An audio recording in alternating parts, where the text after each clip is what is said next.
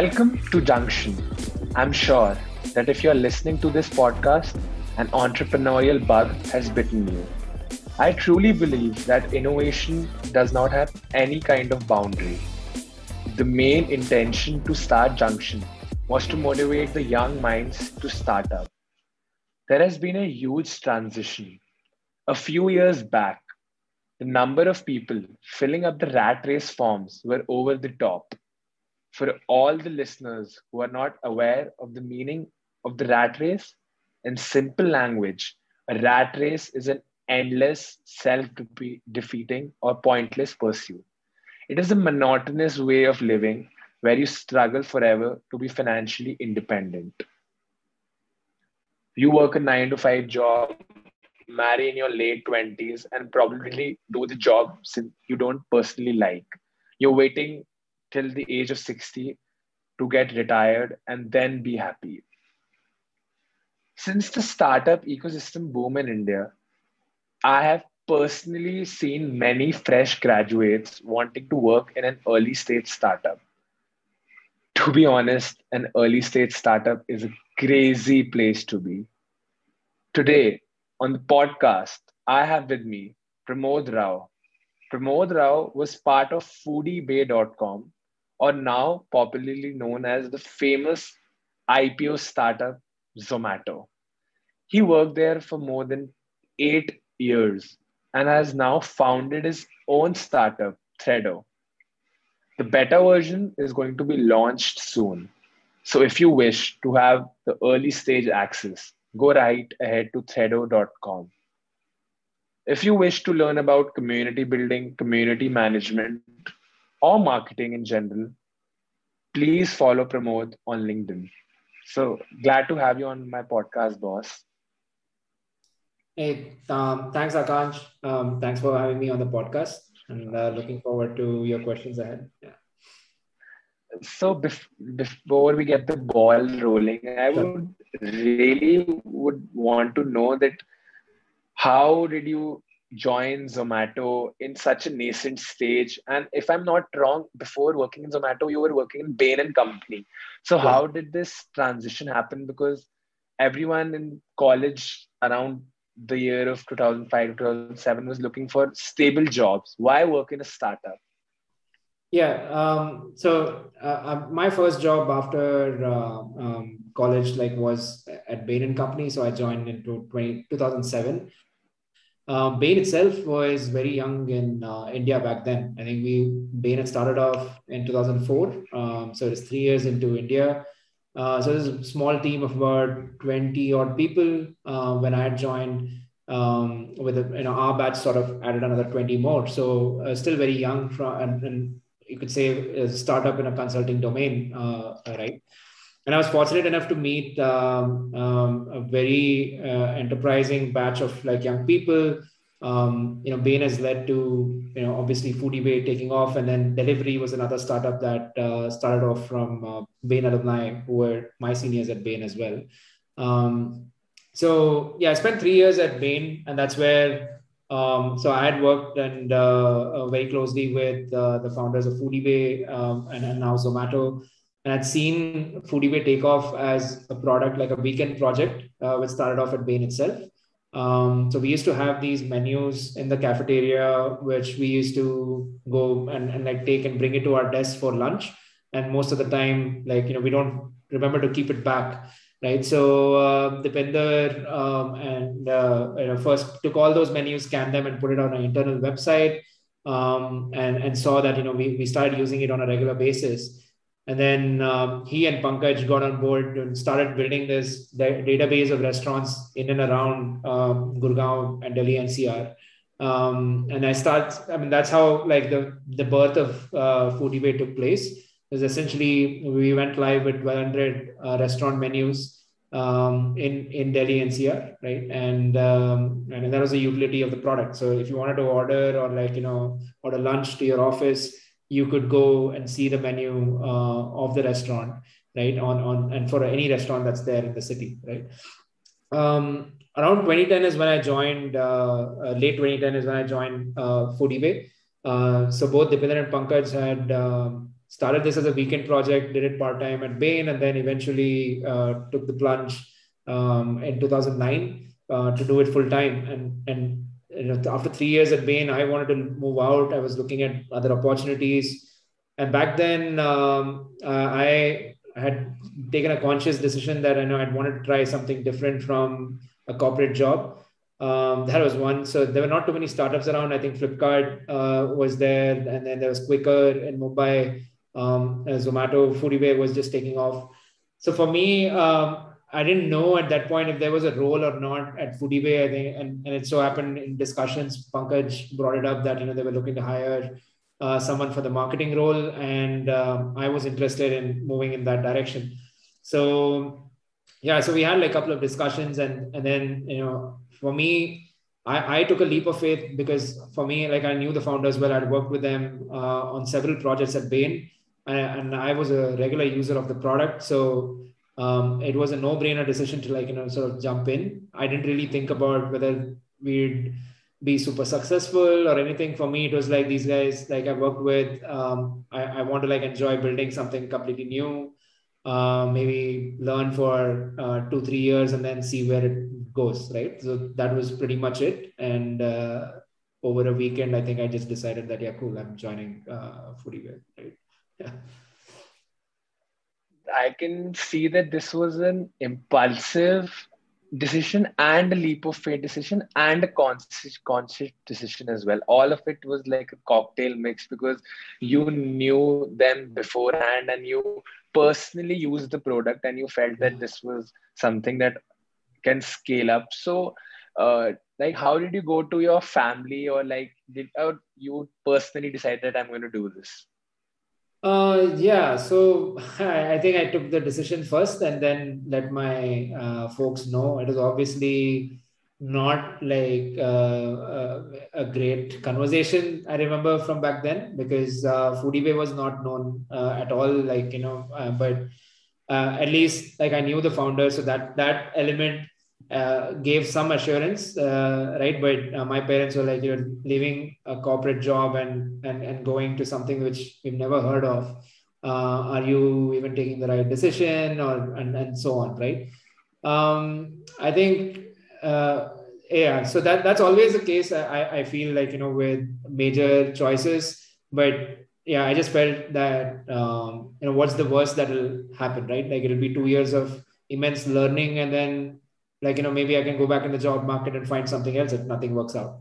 So but yeah, obviously we had a lot of heated discussions around this, but it helped that I was in Gurgaon and my folks were in Bangalore at that point, so I stuck with my decision and yeah, went ahead. Yes, like when you really want something, you will always stick towards that. And taking a leap of faith decision is very important because once in a lifetime, you really have that point. If you don't take that, maybe you would fall eventually, but if you do not take it at the right moment, you'll have a lot of regret. So this feels great. And in 2010, I was like not even a teenager that time. I didn't even know what a startup meant. And so, what was the entire startup ecosystem in India, particularly in 2010? If you could walk us through that. Yeah, so it was very early, right? So a lot of the things we were doing were we had to learn on the go and implement. There were a few examples, like for example, Flipkart had started out maybe around 1 year before us in 2007. So and they'd scaled to a reasonable size. So we could learn a few things from how they were going about scaling the operations, but they were a different sector or a domain altogether, right? Quicker again was there, but then it was a different domain. So mostly, yeah, thanks to like Google, like, I remember, so early days of marketing, I literally be learning about AdWords and then implementing it. And there wasn't much of, like today, for example, if there's an element of like what I'm working on that I'm not clear on, there are experts around who I can just, reach out to, spend an hour, get an understanding. Back then, it was very difficult to do that, or did not come top of mind at all as one of the things to do. So it's mostly just Googling and trying out and different experiments and seeing which ones work and build it, right? I think Gurgaon has had, like, at that point, it's still in the nascent stages, but we were there. I think Make My Trip was close by. Paytm then started off in Gurgaon as well. So it was just a nascent time for the startup ecosystem at that point. There was plug.in, which I remember, which is sort of, at that point, it was like the TechCrunch of India, and then Medianama. These were two who were covering the tech space and were pretty active. And then your story came up after that. So these three were there, where we sort of got to know about other startups in the space and connected with them and learned from them, right? That is, I wish I could see that. I was born and present, but I didn't see that. But now when you walk me through it, now I can understand that 2010, it was a hustle bustle time. And now if we see in 2020, all of these startups are already on the unicorn list, or have are planning their IPOs. So this is something which shows that the ecosystem is constantly booming and it is not going to go down. Also, So that is around that time was when I think around the time I joined as well, was when the mobile ecosystem started taking off, right? So till then it was largely web, right? And then 2011 is when app ecosystem around on, like, back then even BlackBerry existed. And so BlackBerry, iOS, Android, and Windows platforms started taking off 2011 and 12, right? So and I remember we were one of the earliest local search apps to be on the App Store. So that started taking off, I think, the early stages, and then obviously that led to the mobile boom, and then Jio sort of has scaled up, taken it to another level from 2014 to like 17 or 18. Right. So I think the early days of mobile ecosystem was also starting out around that time. mobile ecosystem in India. I remember when I got my first iPhone. It was, I think, the 3GS. My dad got it. It was truly something. Even it was so simplistic, and it was like a product which had like so many powers inside. So I was like, this is a great product. And eventually, then everyone started to get phones in India. And as you said, BlackBerry is not there anymore. But I always used to feel that BlackBerry was an OG phone, to be honest. Yeah. So after that, then so the 9 or the 8 years you have been in Zomato. So how was the feeling since day one till the end? Yeah. So I actually didn't. I've had a very fulfilling non-linear journey at Zomato, right? In the sense, I was fortunate enough to join at a stage where we were just starting out, and then I think right from the start, there was always this 1% done mentality that we've always had, right? And that goes to, like, at any stage we never felt that we've arrived, or this is status quo, right? And that's something that I truly feel defined the culture at Zomato, right?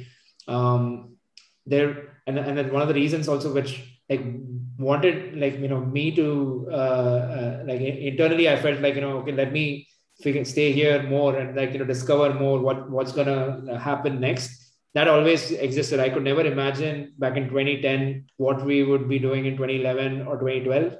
And then when you look back in 2012, you're like, wow, I could not have imagined, like, this 2 years back, right? So that's always been the case, like, at Zomato, which is where I think if you work backwards, like, the 1% done culture sort of results in those outcomes.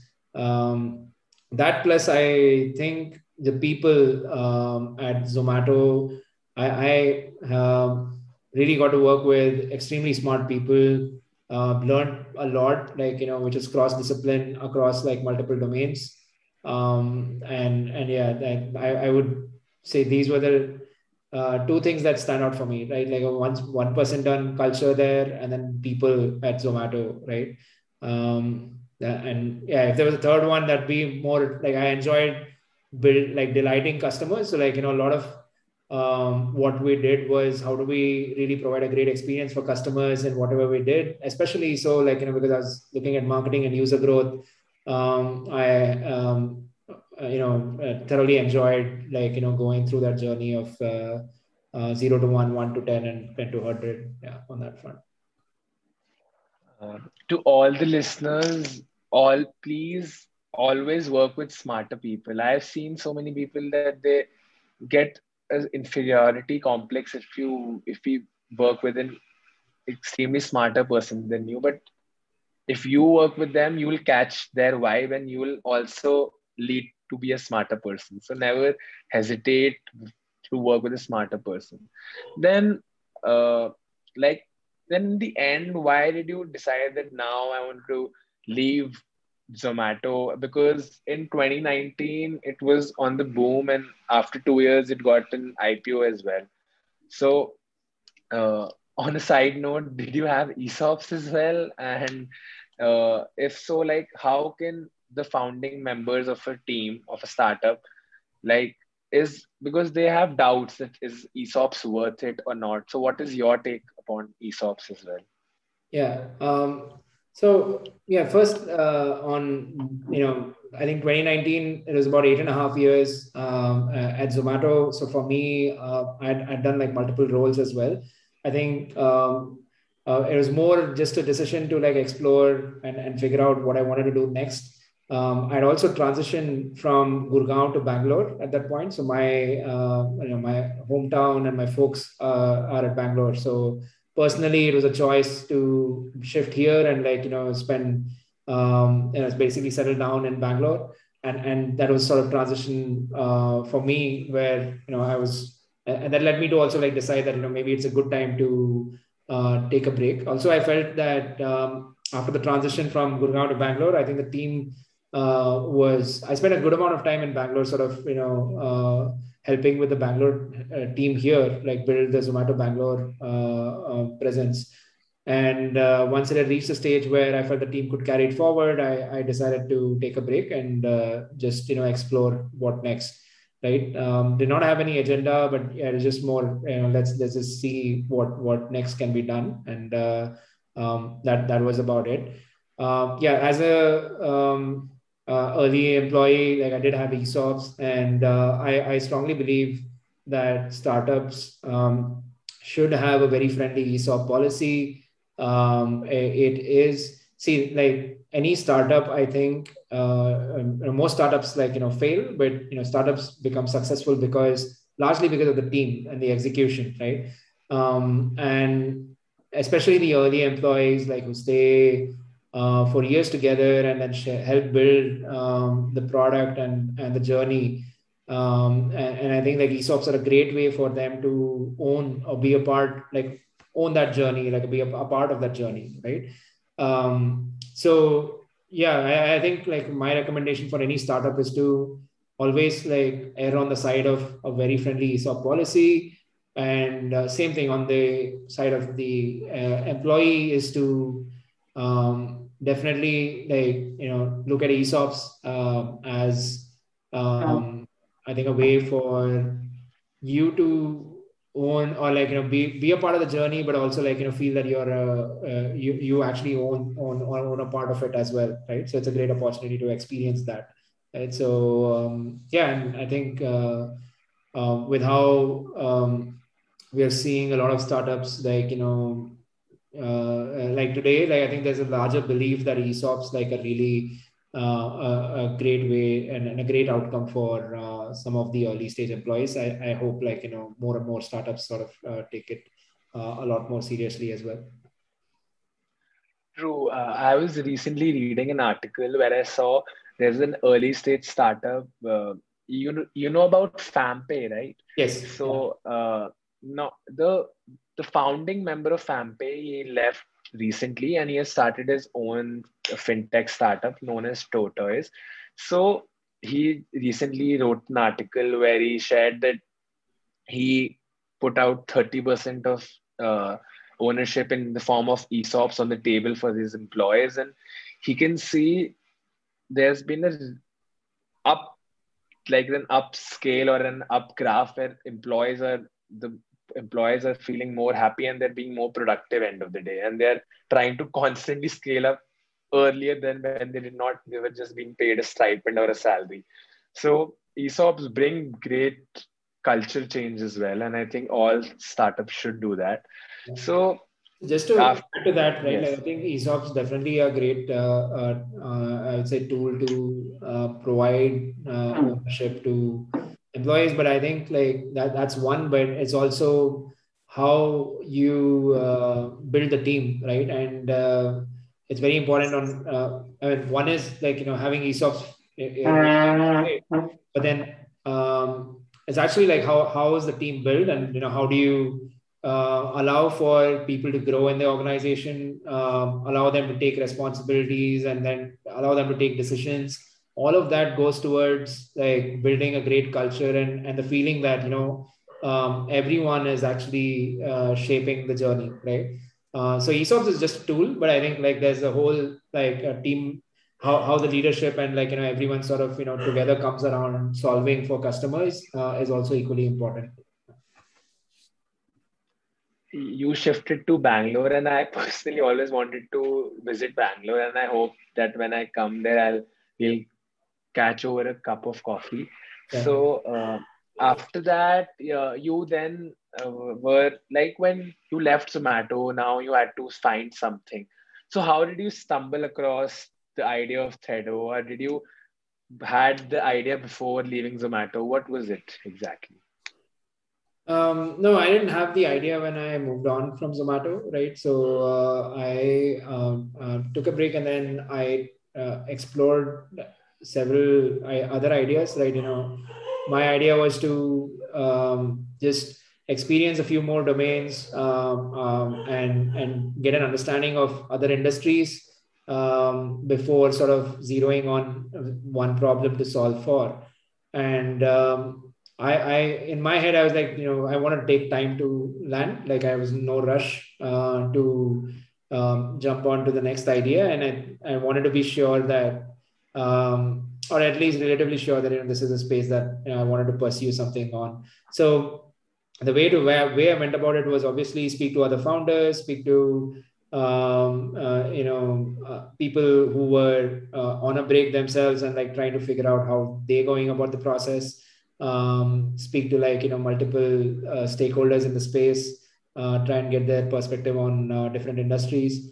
Did a couple of consulting gigs, and then tried a few ideas, and then finally zeroed in on like Threado after 1.5 years, right? So it was a discovery journey, which is not like planned, but I think I sort of put like one day ahead, and like went ahead one day at a time, and then finally landed up on Threado. Yeah. I think the 1% mentality was ingrained in you by the Zomato culture. Yeah, if there's one takeaway, like even in fact, even at Threado, we have that DNA of 1% done. I think it's important to. I mean, currently we are probably like point like 0.0001% done, but it's always good to have that learning mindset and a growth mindset, and never feeling like you've arrived, but you can always do things better, like at some point or the other. The biggest advantage I feel of taking the break, and you took the entire break for this only, was for self discovery and for self analysis, and you try to understand that how can I do this, how to solve this. So this, or if you ever are stuck in the middle, always kind of take a break and then try to analyze everything. Going super fast is always not the solution. Then so share us more, what is the vision of Threado, and what can Threado solve for the potential users? Yeah, sure. So like a large part of my journey at Zomato, right, was around, like I said, user growth and marketing.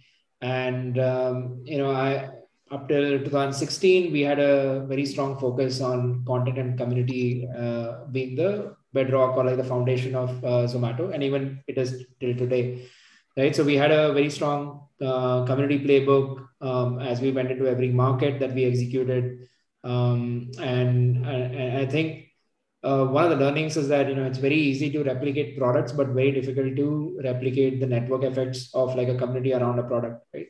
So that was one key insight that I had, of after managing a team of 35 to 40 community managers and looking at community sort of be the core of Zomato over the years. And back in 2020, once the pandemic hit and everything moved online, started seeing like all the several platforms today where groups of users get formed.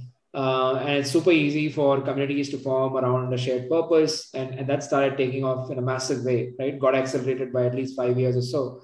And, tradition and in parallel, traditional forms of marketing are becoming more inefficient, right? So what we are seeing is that over the years from, brands have moved from sales-led growth to product-led growth, right? Which is like today, I think product-led growth is a great way to like sort of, think about growth for your business. And then community is starting to take off. Because primarily because there are multiple benefits for community for your business in the long run, right? It takes time for a community to form and scale and get value and add value to each other in the community. But the long-term benefits of it are immense because you are basically solving people's problem and providing them value in the form of a community, and that drives like loyalty, that drives organic growth, that drives like your costs down over time. So longer term vision is help businesses leverage community to build their business, build and scale their business, right? And help shape that community-led future, essentially. And what we do is we are a control center to manage an online community, no matter where it exists. So any business that has a community focus can use Threado to sort of get insights on what the community is doing, get recommendations on how to drive engagement and support, and yeah, we automate the tasks. So there's also operational ease that we provide for the marketing teams and the community builders. So this feels truly amazing, and I love the line that products can still be imitated, but communities are it's almost impossible to imitate a community. So this is like a lot of brands should focus now on community building, and they are, as you mentioned, that earlier it was sales-led growth, then product-led growth. Now it's community-led growth. Yeah. And I hope more brands continue the path of community building. If you had to give one kind of advice to all the brand owners that how can they do community building, like ensure that their communities are tight, what can they do? Yeah, so and it's not a easy way to break this down. I think there is no one playbook that applies to like all communities. But I'd first start off with like, is there like one is like not every business needs a community, right? I think like it's very important to understand if there is a use case for your domain or your product, right? So the community could be around your product, for example, right? And give you like for example Figma, like people go for the tool but they stay for the network, right? So because like the community helps you get other templates, you learn from other designers and so on, and the tool itself gives you value. For designers it's easy to use, for design teams also it's like easy to collaborate. So that's one kind of community where the purpose that okay, there is value for the individual, and the network of people or designers help each other out and they showcase their work. So there's a purpose around the community where everybody wants the other person to succeed, right? So that's core to understanding who's your persona. Is there what is the problem, and does the community help solve that problem, right? There could be another type of community, like for example, if there's a HR software, right? Maybe there isn't a community from how to use the product use case, but I think there is a community use case for HR professionals to, sort of learn from each other on what are the best practices, basically solve for the personas problems, not the product essentially, right? So that's the second type of community where you sort of create a community for professionals of a particular category, and you host webinars, you do like engagement activities that help solve their problems and help them learn from each other, right? So I think brands should actually first understand who is that persona, what is the, like, why are they using your product, and what is the value that you can bring from the network. Truly, I think this was such a great insight, and I don't think anyone will find this insight on anywhere. This is, I think, very like unique, and if brands start implementing this, they will see more growth. So the last question was that I've like when I was going to have a podcast with you, I shared it with my friends as well. So they always have a question which I want you to answer. Like, fund the people and students think that funding is a very tough process, and okay, if I can make a community with, can I have the potential to get funded on that, or will I need a concrete business model? So I shared them the example of Instagram. So Instagram had a huge network effect, and people were getting addicted to the platform, but they did not have a business model per se. So then Facebook still acquired it and brought it to the scale we can see. So do you think funding can be available if you have a huge community and the potential to be monetized? Yeah, so I think taking a step back, one is like, if there are two types of business, like either you need funding, or like, you can build a business without funding as well, right? So let's take, okay, like, if it needs funding, like, then I think it's important to understand. I think not so much that, you have a community and then hence you can, get the funding. I think it's more on what is that unique insight that you have in terms of the problem that exists, right? And is there a solution that that you're that solves that problem, and you've sort of, yeah, and you're the right person to build that out, right? So I think early stage, what really matters is that you have identified a problem that's large, right, and that exists, that's sizable, and you have this unique insight that allows you to build a solution, right? And then you're the right person to build it, because maybe you experience the problem yourself, or you have had experience, through going through that problem for several years, and so on. So I think mostly it's around that. And obviously, yes, like, if you have attraction for your business that you've tried out, it does help. And because that shows that you've executed it, you've tried it, you've taken the risk, you've gone ahead and added value to like customers, and customers are, finding it valuable, right? I think those are more important elements to a fundraise. True.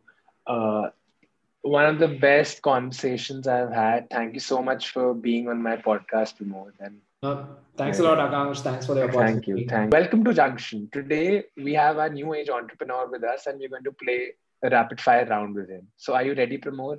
Yes, go ahead. Team of 5 inexperienced yet fast making team members versus team of very experienced people but slow in the process. The first one. Okay. 100 mistakes every month, or one mistake every year? 100 mistakes every month. Vijay Shekhar Sharma or Bhavesh Agarwal? One. Ritesh Agarwal or Kunal Shah? I don't know. I don't have a pick there. Sorry. Okay. Impact making or wealth making? Impact making. Most underrated startup in India? I'll think about this. I mean, I have to say Postman, but it's not underrated now. They're pretty well known, right? But I think what they Yeah, and maybe Zetwork. Not a lot of people know about Zetwork, but I think these two come to mind. Yeah. One startup you would like to see on the unicorn list? Small case. Yeah. Okay. Thank you so much. Thanks a lot, Akash. Thank you. Yeah.